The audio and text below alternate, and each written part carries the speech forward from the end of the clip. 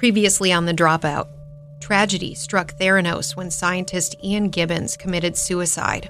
I see Holmes and Theranos, that whole situation, as being the reason he killed himself. And despite this and extensive warnings from the inside, Elizabeth managed to pull off her blockbuster deal with Walgreens. Do you recall if it said they were able to conduct all of those tests, those 250 tests with a finger stick of blood? Yes. And how many tests were there actually? I don't believe there was any.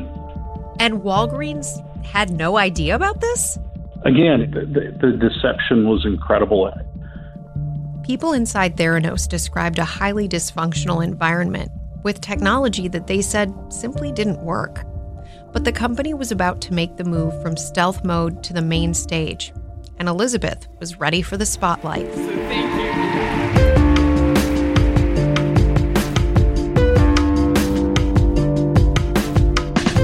From ABC Radio and Nightline, this is The Dropout. Episode 3, A Star is Born. All right, guys, let's do this. Cameras ready? All right, here we go. Lock it up, please. Here we are at the ground floor of something that is revolutionary, and we're part of it here.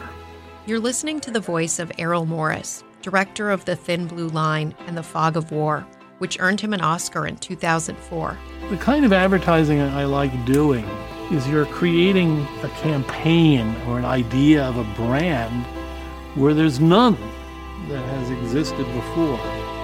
About a decade after dropping out of Stanford, Elizabeth worked with the Academy Award-winning filmmaker on a series of promotional videos for Theranos. About every element of your health. In one, you see a series of patients set against a stark white background. Are you one of these people that love blood tests? No, I have a very bad relationship with needles. As soon as I sit, I start to hyperventilate. There's an air of excitement. Well, I was wondering if you would take a blood test for us, which is 1 drop of blood. 1 drop? Bring it on. That's it? How are you feeling? Feeling good. Elizabeth's serious face later fills the screen.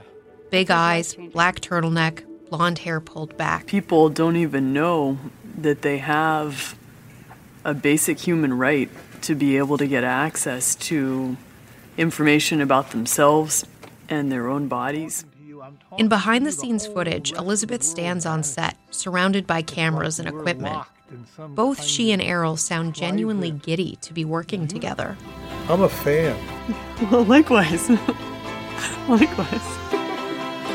We did it. Thank you very much. But it wasn't just Errol Morris who was a fan of Elizabeth and her grand vision. In 2014, her company was valued at nearly $10 billion, making her, at least on paper, the world's youngest female self-made billionaire, worth a staggering $4.5 billion, according to Forbes. She had about 700 employees, and Theranos wellness centers were now inside Walgreens. According to Elizabeth, they would eventually be in stores across the country. Elizabeth started showing up everywhere. She is the youngest self-made female billionaire on the Forbes 400 list. At the Glamour Women of the Year Awards, I am so incredibly humbled and so honored to be with this incredible group of women. Introduced by none other than Jared Leto. Ladies and gentlemen, please welcome the only person I know who makes me feel like a lazy bastard, Elizabeth Holmes. At Forbes 30 Under 30. First, it's such a special thing for me to be here, especially with this group of people, and thank you. On CNN. No one has ever seen this. You're the first one. Wow. And CBS This Morning. Let me ask a little bit about you. Do you own a TV? No. Why not? I work all the time, and I'm basically in the office from the time I wake up and then working until I go to sleep every day. She even appeared on stage with Bill Clinton. You founded this company 12 years ago, right? Yeah. Tell them how old you were. I was 19. Yeah. So, don't worry about the future. We're in good hands. Okay. Elizabeth was on the cover of Fortune, Inc., Bloomberg Businessweek, and Forbes. She was named one of Time's 100 most influential people. Wired called her work mind-blowing. There was even a glossy fashion spread in the New York Times Style magazine. These big, splashy profiles were kind of big, wet kisses. That's Recode's Kara Swisher. And she was just very interesting, and especially given how much money had been invested, given who was doing the investing, given her board, given her whole style and look. I mean, it played into a lot of things that magazines like. She remembers when Elizabeth approached her at an event. She's like, oh, you should have me on stage at one of your events. And I'm like, I don't know anything about healthcare, so no. But I really remember thinking at the time, I wonder if it works. I had some blood issues, and I thought, wow, that sounds great. But I didn't have any expertise to tell it. So she asked you to cover her. Yeah, like, you need more women on stage. And I was like, I know, but not you. At a Forbes conference, speakers were blown away by Elizabeth's massive entourage. It was unlike anything they'd ever seen before. Elizabeth Holmes was on before me, and I left my purse in the green room. That's healthcare venture capitalist Anne Lamott. She's one of the most successful women in the field and has been named many times to the Midas list. That's the list of the top deal makers in technology. And I could not get into the green room because she was there, and she had 2 bodyguards outside the green room, 2 inside the green room, and I had to wait an hour to get to leave because she had my purse in this room. And I was like, who the hell is this woman?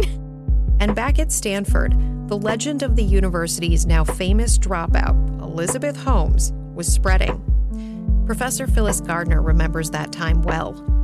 So I heard she was traveling with 4 bodyguards, carrying guns, packing heat, and traveled in a private jet, and she had bragged about the bulletproof glass in her building, and I thought there was a lot of self-grandiosity involved. I mean, the whole Steve Jobs look. She loved being called the youngest woman entrepreneur, female entrepreneur, and being beautiful in the role. What was the conversation like here on Stanford's campus? I think the students were very enamored of the story. I think particularly the women students love seeing a woman entrepreneur succeed. I mean, I understood that. I wanted to see a woman entrepreneur succeed. A visit by then Vice President Joe Biden to Theranos added to that sense of momentum. A much-hyped Silicon Valley startup had a special visitor today. We mentioned earlier in this news. With cameras rolling, Elizabeth, in her signature black turtleneck, escorted the vice president on a tour through a big warehouse. There was a press conference where, sitting in front of what looks like some machinery, Elizabeth shared her mission on the main stage. In being able to make a dramatic reduction in cost, we can begin to make health information more accessible at the time it matters most. Biden called it a laboratory of the future. The way lab tests have been done have been extremely expensive. They've been inconvenient to literally get them done. And said of his tour, you can see what innovation is all about just walking through this facility. There was maybe just one problem. It's completely fake. Former Theranos chief design architect Anna Ariola says according to friends who worked there at the time, what the vice president saw that day was completely rigged for his visit. Like, they asked all the clinicians that were not full-time to leave, don't show up for work that day. A former employee and friend of Anna's who was there remembers the room, filled with what was supposed to be Theranos' breakthrough Edison devices, and tells us it was actually just a microbiology office days before, filled with old desks and computers. But she says they kicked out the microbiology team, gave the room a fresh coat of paint, and stocked it with every Edison they could get their hands on. This employee sent us a photo she took the morning of Biden's visit showing all the Edisons stacked row after row with fans seen in the foreground. She emailed, quote, "The fans in the doorway are because they had been trying to dissipate the new paint smell." On top of that, as Anna points out, apparently it was video that was running on the actual machines, that they weren't actually real working devices at that period. But Biden was apparently none the wiser. He said of his visit, "The president and I share your vision of the new healthcare paradigm, focused on preventative care." This is about when I first heard about Elizabeth and Theranos. Tonight, the story of 2 different places. I was working with Diane Sawyer on an investigation looking at the exploding costs of healthcare. an identical set of tests, and one place charging the patient so much more. Why? ABC's Rebecca Jarvis, the World News investigation, Critical Condition. Theranos was pitched as an antidote, a solution to those rising medical bills. But we couldn't find an independent analyst to support Theranos' claims. Instead, most of the press at the time made note of Elizabeth's many eccentricities. In Fortune, for example, Elizabeth, quote, admits, laughing nervously, that after a meal she sometimes examines a drop of her own or others' blood on a slide and says she can observe the difference between when someone has eaten something healthy, like broccoli, and when he's splurged on a cheeseburger. When it came to explaining how the technology worked, the reporting was light on details, like that Fortune cover story. The way we described it in the story is 1/100th to 1/1000th the amount of blood that you would normally need to give blood. Pain-free, quicker, cheaper, and you can do all sorts of tests on that single drop of blood. That's right. The article quoted Channing Robertson, the Theranos board member and Elizabeth's former Stanford professor, who raved of Elizabeth, "I could have just as well been looking into the eyes of a Steve Jobs or a Bill Gates." It said Theranos, quote, currently offers more than 200 of the most commonly ordered blood diagnostic tests, all without the need for a syringe, an idea Elizabeth repeated on stage. So our work is in making lab data accessible, and we've done that by making it possible to do any lab test from a tiny drop of blood from a finger, instead of having big needles stuck in your arm and tubes of blood taken out. But the article concluded, quote, precisely how Theranos accomplishes all these amazing feats is a trade secret. Former Theranos employees who'd quit out of disillusionment couldn't believe what they were reading. I fully expected the company to last maybe 2 years before running out of money and goodwill and running into the ground. So it was completely shocking when... We met Adam Vollmer in episode 1, along with his work buddies Justin Maxwell and Mike Bowerly. They were watching from the sidelines as Elizabeth began popping up everywhere, and they were starting to wonder, did the company really turn things around? When the whole Forbes high-profile media blitz kind of came around, and I remember among this group being sort of having this moment of were we wrong? But at the same time knowing we weren't wrong. So we had this massive amount of skepticism. To Theranos. And I actively turned away at least a half a dozen people who were seeking jobs there, and felt like a crazy person for a good period of time there. Even Avi Tevanian, Apple's former head of software and a former Theranos board member, was wondering what on earth was happening. After all, he'd raised serious concerns and walked away from Theranos. Now I'm reading the press. Now I'm seeing things pop up inside of Walgreens, and I'm wondering, maybe it finally works. But I'm still in my mind remembering all these other things and saying, I still don't believe it. I still don't believe it. Avi was right. In reality, at the peak of Elizabeth's fame, Theranos machines could only run about a dozen tests, and with only questionable accuracy. Just before Theranos launched its first wellness center at a Palo Alto Walgreens in September 2013, they couldn't even get the technology to work. Here's Adam Rosendorf, a lab director at Theranos. He's being questioned in a deposition about the Mini Lab, another word for the Edison, Theranos' blood testing device. When you say the Mini Lab was not working, what do you mean? It wasn't giving accurate results. But the fact the machines weren't functioning didn't seem to deter Elizabeth.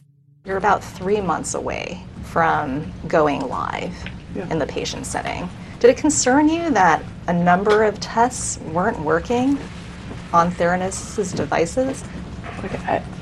I know that we made mistakes, but we were trying to take this forward, and at that time thought that we were doing the right thing. Realizing their own devices weren't going to cut it, Elizabeth and Sonny had found a shocking workaround. Theranos started buying and using blood testing machines from other companies. By the time they were about to enter Walgreens, it had already been going on for years. Listen to what Sonny says in this deposition. 2010. 2010 is the first time when we bought the Siemens machines. Those Siemens machines were the same ones already in use at other lab testing companies, as in Theranos' competitors. But neither their biggest partner, Walgreens, nor the public had any idea. At that time, we were told of the story and her vision for Theranos, and it was great. We thought something really special was going to happen. To capitalize on all the attention she was getting, Elizabeth called on one of the most exclusive advertising agencies in the country, Chiat Day. They created those iconic 1984 and Think Different Apple campaigns. And you'll see why 1984 won't be like 1984.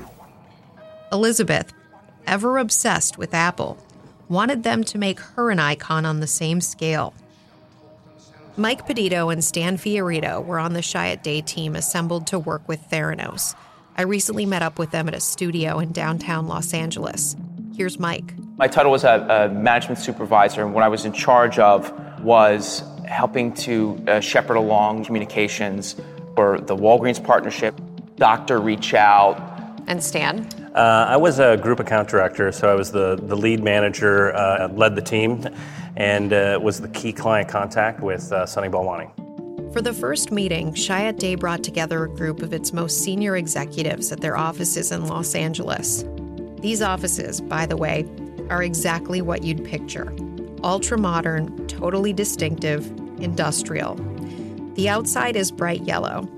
Inside, there are trees growing through the floors and a coffee bar that feels like an art installation, surrounded by surfboards. Elizabeth and her number 2, Sonny, flew in for the meeting from Silicon Valley on a private jet.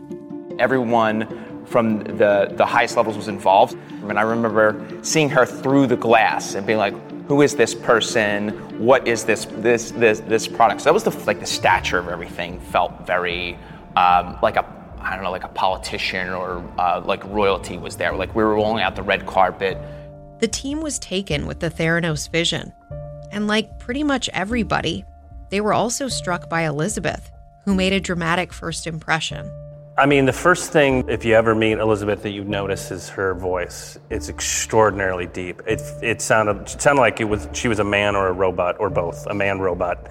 And so you were kind of struck. So demeanor-wise, she carried herself like a highly educated, highly, intelligent person, which she is. Yeah. And, you're struck by her very measured way of talking and responding to you, and it did feel, as Mike said, almost like a very well-polished politician. And apparently, Elizabeth and Sonny were equally taken with Chiat Day. Stan says Theranos eventually inked a $6 million retainer with the agency, which later increased to a staggering $11 million agreement. Here's Recode's Kara Swisher on that. That's a lot of money for marketing. I'm always wary when people do a lot of marketing. Same thing with office furniture. The offices are too nice. I always like, I wonder what's going on here. As word got around about this secretive new client, everyone wanted in. I think the vision of wanting to change the world, that was the vernacular that was used, was just like change the world. That was really attractive to the type of person that worked at Chiat. So a lot of people were raising their hands to work on it. We had so many people that were, I want to work on this. This is the type of work that I've always wanted to do in my career. But it wasn't long before Stan says things started getting weird. For starters, Elizabeth would fall off the grid. She'd go dark for a month. And when you say she'd go dark, were you trying to reach her and then she was just unreachable and no one would tell you what was going on? Yes. Is that typical? Not given the ambition and the desire to move quickly, and then to be completely unresponsive was odd, very odd to us.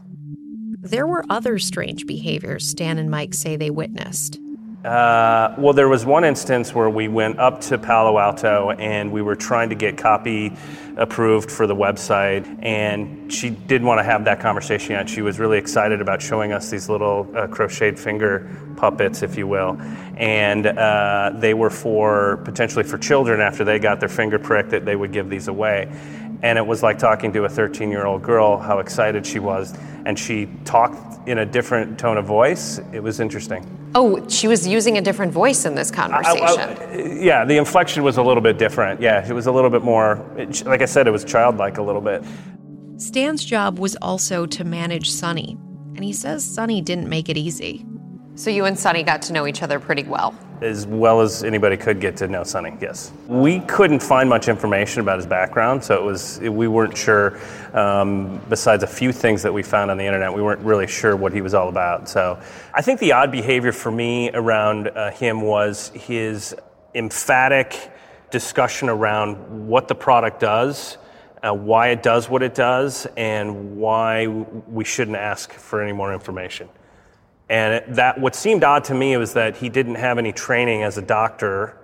He didn't have any training running labs. Yet when we tried to get to those answers, he became almost angry that we'd even asked the question. And that's what was really bizarre to us. How were they about paying their bills? Terrible. We couldn't get him to pay on time. Still, Mike and his team were busy working on the creative.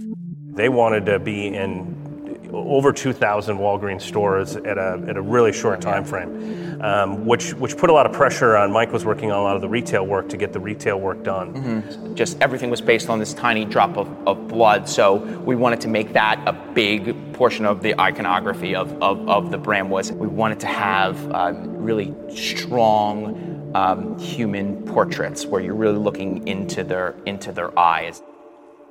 The work they were producing was vivid and powerful. In one sign, you see a child with big blue eyes, a quizzical look on his face. Across it, in bold type, it reads, "Goodbye, Big Bad Needle." Everything that we did, every piece of communication had to feel like you felt the importance of the mission. Even something like a little sign that was hanging down from one Walgreens in Palo Alto, it had that gravitas that felt like this is something big. But before they could unveil the campaign to the public, Chiat Day had to make sure every claim Elizabeth and Sonny were making could actually be proven. And that wasn't easy. I mean, there were specific claims, like the 4-hour claim that was like, you can't say that unless it's 4 hours. Hundreds of tests on one drop was an interesting one because if you want to say hundreds of tests on one single drop, then it has to be hundreds of tests on one single drop. No ambiguity. You have to be able to prove that that's how you do the test. You have to be able to do it then. Not in 10 years, not in 5 years. You have to be able to do it then. They amended the copy and forged ahead, but things got more bizarre. Some folks don't stop searching till they find the truth. If you've got a detective's eye, June's Journey is the game for you. Play as June Parker in a gripping murder mystery as you find hidden objects to help solve her sister's death. You'll hunt for clues in hundreds of beautifully illustrated scenes set in the Roaring 20s. New chapters are added weekly.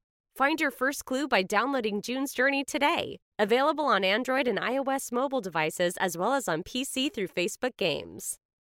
Springtime is all about fresh air, fresh starts, and freshly cleaned homes. It's the perfect time to give a fresh look at SimpliSafe Home Security. Trusted by experts, SimpliSafe was named Best Home Security System for 2024 by U.S. News & World Report. Newsweek awarded it Best Customer Service in Home Security. The system blankets your whole home in protection. It's got sensors to detect break-ins, fires, floods, and more, plus a variety of indoor and outdoor cameras to keep watch over your property day and night. It's backed by 24/7 professional monitoring for less than $1 a day, so you get fast emergency response and dispatch when you need it most. SimpliSafe professional monitoring agents can even help stop crime in real time by speaking to intruders through the wireless indoor camera, warning them that they're being recorded and police are on their way. With no contract and a 60-day money-back guarantee, you can try SimpliSafe risk-free. If you don't absolutely love it, just send the system back for a full refund. Get 20% off any new SimpliSafe system when you sign up for fast product monitoring. Just visit simplysafe.com/dropout. That's simply SIMPLI, simplysafe.com/dropout. There's no safe like SimpliSafe. Hey, I'm Andy Mitchell, a New York Times bestselling author. And I'm Sabrina Kohlberg, a morning television producer. We're moms of toddlers and best friends of 20 years. And we both love to talk about being parents, yes, but also pop culture. So we're combining our two interests by talking to celebrities, writers, and fellow scholars of TV and movies. Cinema, really. About what we all can learn from the fictional moms we love to watch. From ABC Audio and Good Morning America, Pop Culture Moms is out now wherever you listen to podcasts. Married moms in the suburbs. They've been called soccer moms. They've been called security moms. Pamela Wilk is a so-called soccer mom. Those so-called Walmart moms. She calls herself a hockey mom. I love those hockey moms. The hockey mom trying to connect with the soccer moms. In the 1990s, the idea of soccer moms as the quintessential swing voter took hold. Elections could be won or lost based on a candidate's ability to appeal to them. But were quote-unquote soccer moms actually the deciding factor?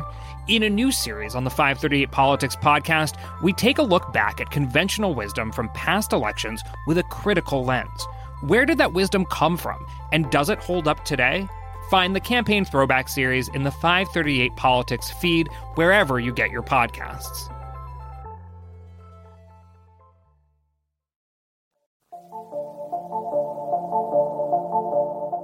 With Theranos expanding in multiple cities, Mike asked an innocent question about plans to roll out more wellness centers in Arizona. I asked, where's the lab in Phoenix? Just because I was curious where it was, and I was told, oh, we haven't built it yet. It's like, but you're doing the tests. How do you do the tests then? And this is great. And then it was like, oh, well, we FedExed them up to Palo Alto. Mike and I looked at each other, and there was two problems with that. One was the speed, and the other is, how are you using FedEx to actually carry somebody's blood? It was like, whoa, wait. And especially when you consider what the promise of the box was. It was portable, you could run tests really quick. I thought they were just going to be in every store and they were going to do it there. That was, we couldn't believe it. It was like... Remember, when Theranos first pitched Walgreens, one of the key selling points was that their breakthrough device, Mike calls it the box, could process tests right on site. But he'd inadvertently stumbled on a bombshell. Theranos wasn't going to actually put these devices inside of Walgreens. And why not? Because that would require FDA approval, something they didn't have. So Theranos took advantage of a loophole in the law. They would put wellness centers inside of Walgreens, but they'd ship all the blood samples outside to Theranos' central lab for processing. This would let Theranos do the whole thing without FDA approval. Here's Sonny. We didn't need FDA clearances. I think about end of 2011, early 2012, we said, what if we ship samples and ship them to a central location? Yeah, it changes a few things in the model, but it allows us to launch faster. So I kept saying, well, where's the box? Where's the box? Where's the box? And I think we would have conversations like, do you think this box exists? I don't think it exists. It wasn't long before many on the Chiat Day team were wondering exactly who or what they were really dealing with. I will say I was at one point convinced it was a front for the government. And the reason why is that one of the first meetings I had with her, she had said that the box had been field tested in Afghanistan. And then you look at her board, and you look who was sitting on the board, and she would continue to drop, major political and military names. And it got to the point where, like, okay, maybe this whole thing is some sort of CIA. And I'm kind of joking, but I'm also not joking. I'm like, what's going on here? By now, the Theranos board was a who's who of government heavyweights. There was Henry Kissinger, perhaps the most famous Secretary of State ever. General James Mattis, President Trump's now former Secretary of Defense. And George Shultz, former Treasury Secretary under Nixon and Secretary of State under Reagan. He was apparently dazzled by Elizabeth from their very first meeting. As soon as she started talking, I did a double take.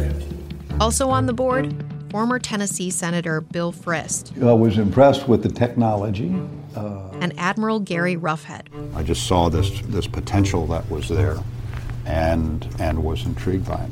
And how exactly did Elizabeth get this collection of people to the table? Here she is explaining in a deposition with the SEC. Did you have a relationship with Henry Kissinger before he joined the board? No. Who introduced you to him?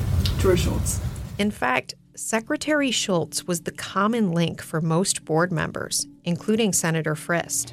He reached out and basically said there's a innovative company in the lab space that has impressive technology. Admiral Roughead says he and Shultz, like so many others on the board, shared another connection.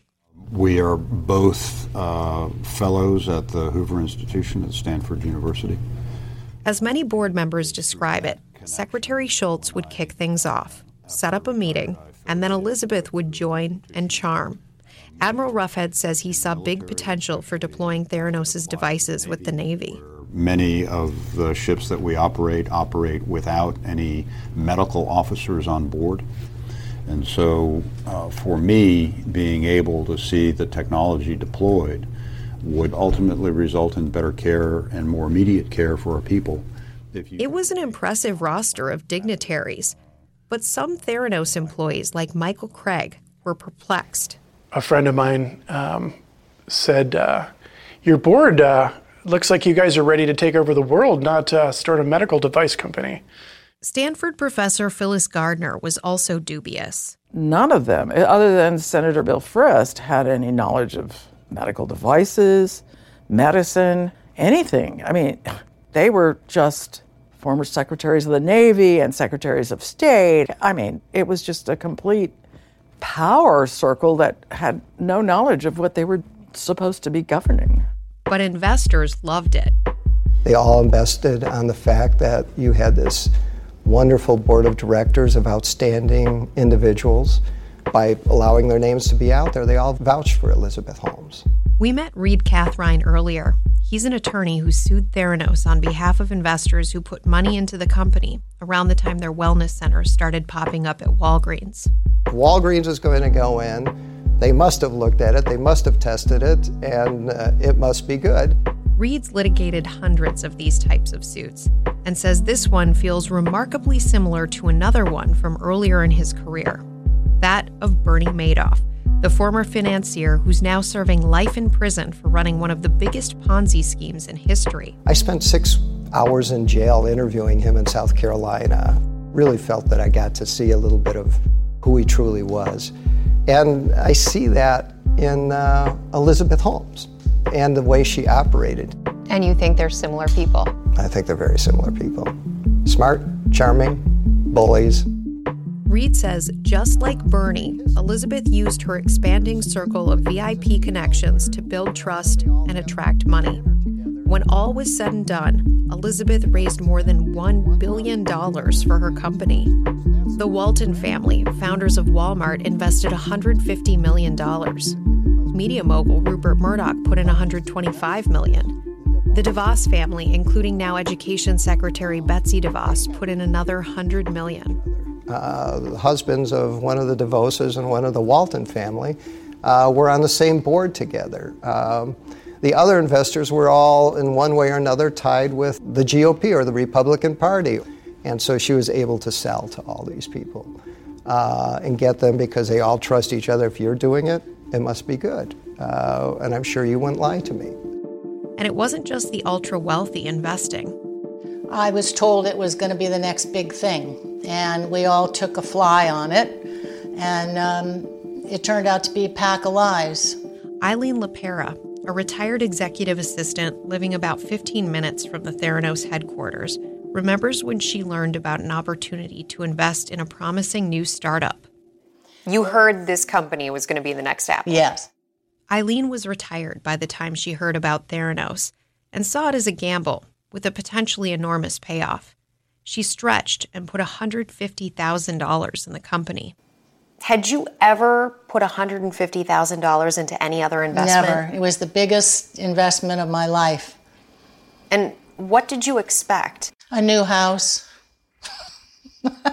with the proceeds. That's right. I'm chatting with Eileen in her living room.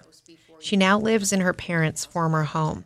Well, you know, we didn't know much. We were told it was cutting-edge technology. I basically believed the knowledge and the expertise of who I bought it from. Eileen didn't hear much about her investment early on, but she went to the Palo Alto Walgreens to have a look. And it was their first beta test site. And it was just a simple door that said Theranos. I went in and I sat in the little room. I remember there was a fish thing, an aquarium, to calm you down. And it was a calming, and I thought, this is cool. I thought it was modest, but I didn't think it mattered. And so my experience was good. And I felt, okay, we're on our way. At one point, Eileen took $50,000 out of the investment. Not because of any red flags, she says. She just needed it elsewhere. When she went in to fill out the paperwork, Eileen says she ran into Elizabeth. What did you think when you saw her? I was really shocked at how cowed the people were around her. The people around her changed when she came in the room? Yes. And what did they do differently? They seemed cowed, almost afraid. And do you have any kind of speaking interaction with her on that day? No. No, and I never saw her again. Eileen would also never see her money again, but that wouldn't be clear for at least another 2 or 3 years. I'll never earn that much money back in my life. I don't have enough years to earn, and I'm retired, and I don't want to go back to work. So it's a hard pill to swallow. If you could say something right now to Elizabeth Holmes, what would you say to her? Send me my $100,000 back, please. By 2015, Theranos was in about 40 Walgreens stores in California and Arizona. And people weren't just investing their money. They were now putting their lives on the line as they turned to Theranos to test for hundreds of diseases, everything from cholesterol to cancer. People like 62-year-old Sherry Ackert, who were just learning about this hot new company, Theranos. My OBGYN said, do you want to try one of the Theranos labs? And I said, hey, yeah, let's try it. I've heard a lot about them. Sherry is a healthcare administrator. She's also a breast cancer survivor. I had the bilateral mastectomy in the beginning of reconstruction, December 18th. I had 4 months of chemotherapy. I managed well through the treatments because I was healthy otherwise. Finished the reconstruction surgery and go back to work, and I just kind of went back to life, kind of my new normal, I guess. She was now in remission, but was getting her blood drawn regularly to ensure the cancer hadn't come back. Sherry figured Theranos might be a nice alternative to her traditional tests. Oh my gosh, I've had my blood drawn over 100 times. Once a cancer patient, always a cancer patient, so it really does change your life. So she went to a Phoenix Walgreens.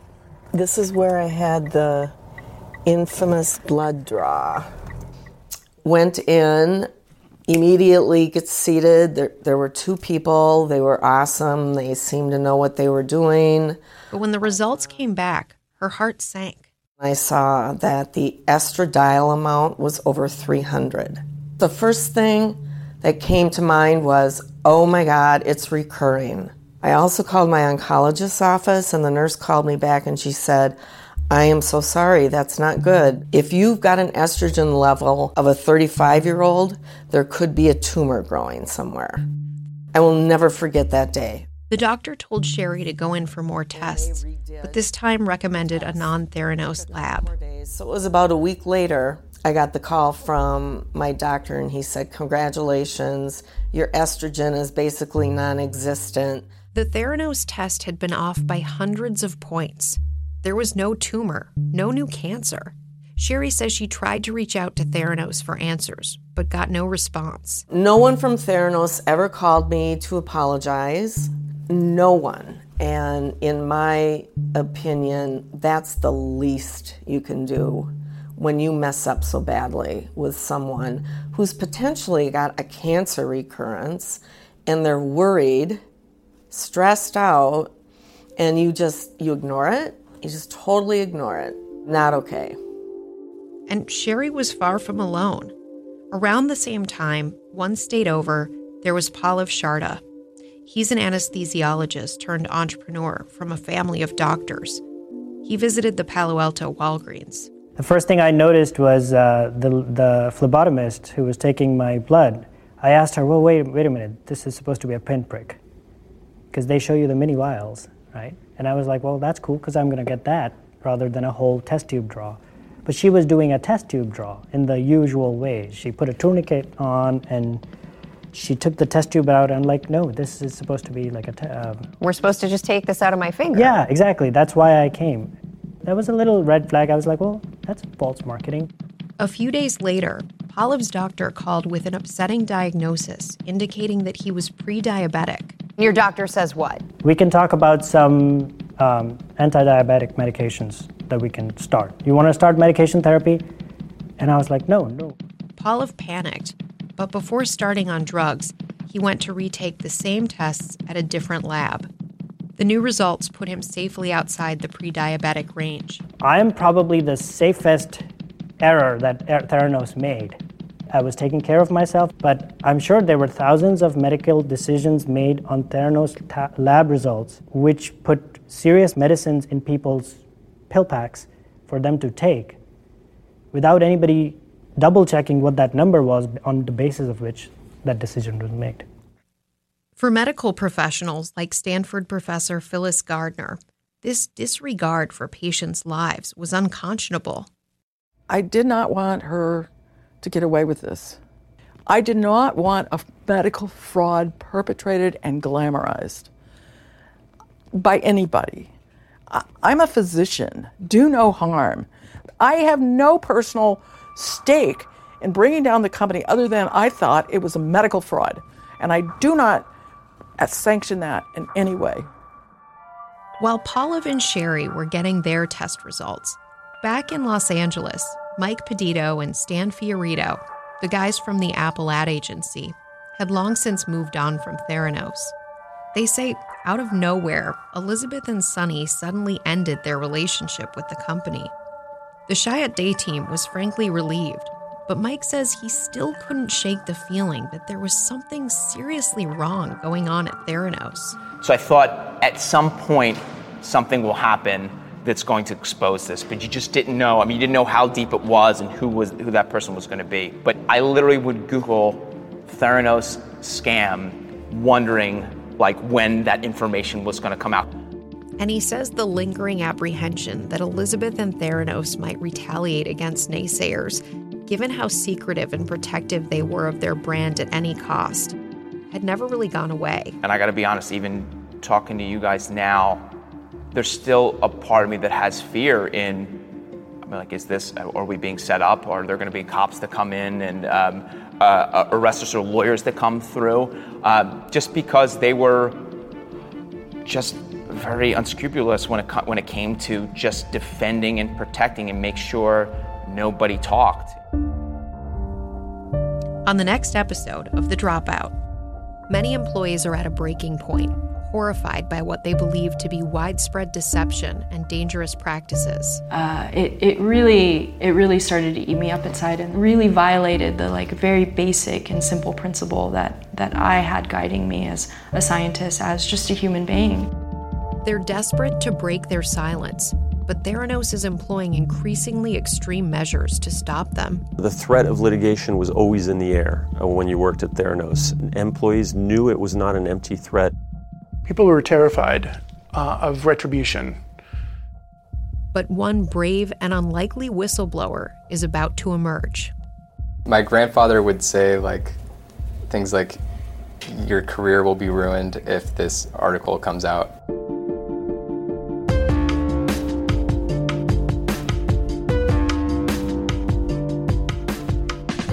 Errol Morris, Elizabeth Holmes, and Sunny Balwani did not respond or decline to comment for this podcast. Some material, including court depositions, were edited for clarity and time. The Dropout is written and produced by Taylor Dunn, Victoria Thompson, and me. Our editors are Chris Berube and Evan Viola, who also created our theme song. Additional editing on this episode by Nick Masidi. Our researchers are Victor Ordonez and Lane Wynn. Our artwork is by Teddy Blanks at Chips NY.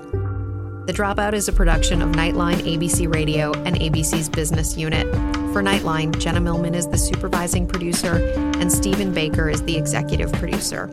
Eric Avram runs ABC's specialized units. Thanks to the team at ABC Radio.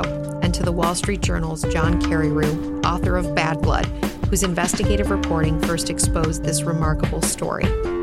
Be sure to subscribe to the Dropout podcast, and if you like what you heard, leave us a review. Listen to new episodes every Wednesday. Married moms in the suburbs. They've been called soccer moms. They've been called security moms. Pamela Wilk is a so-called soccer mom. Those so-called Walmart moms. She calls herself a hockey mom. I love those hockey moms. The hockey mom trying to connect with the soccer moms. In the 1990s, the idea of soccer moms as the quintessential swing voter took hold. Elections could be won or lost based on a candidate's ability to appeal to them. But were quote-unquote soccer moms actually the deciding factor?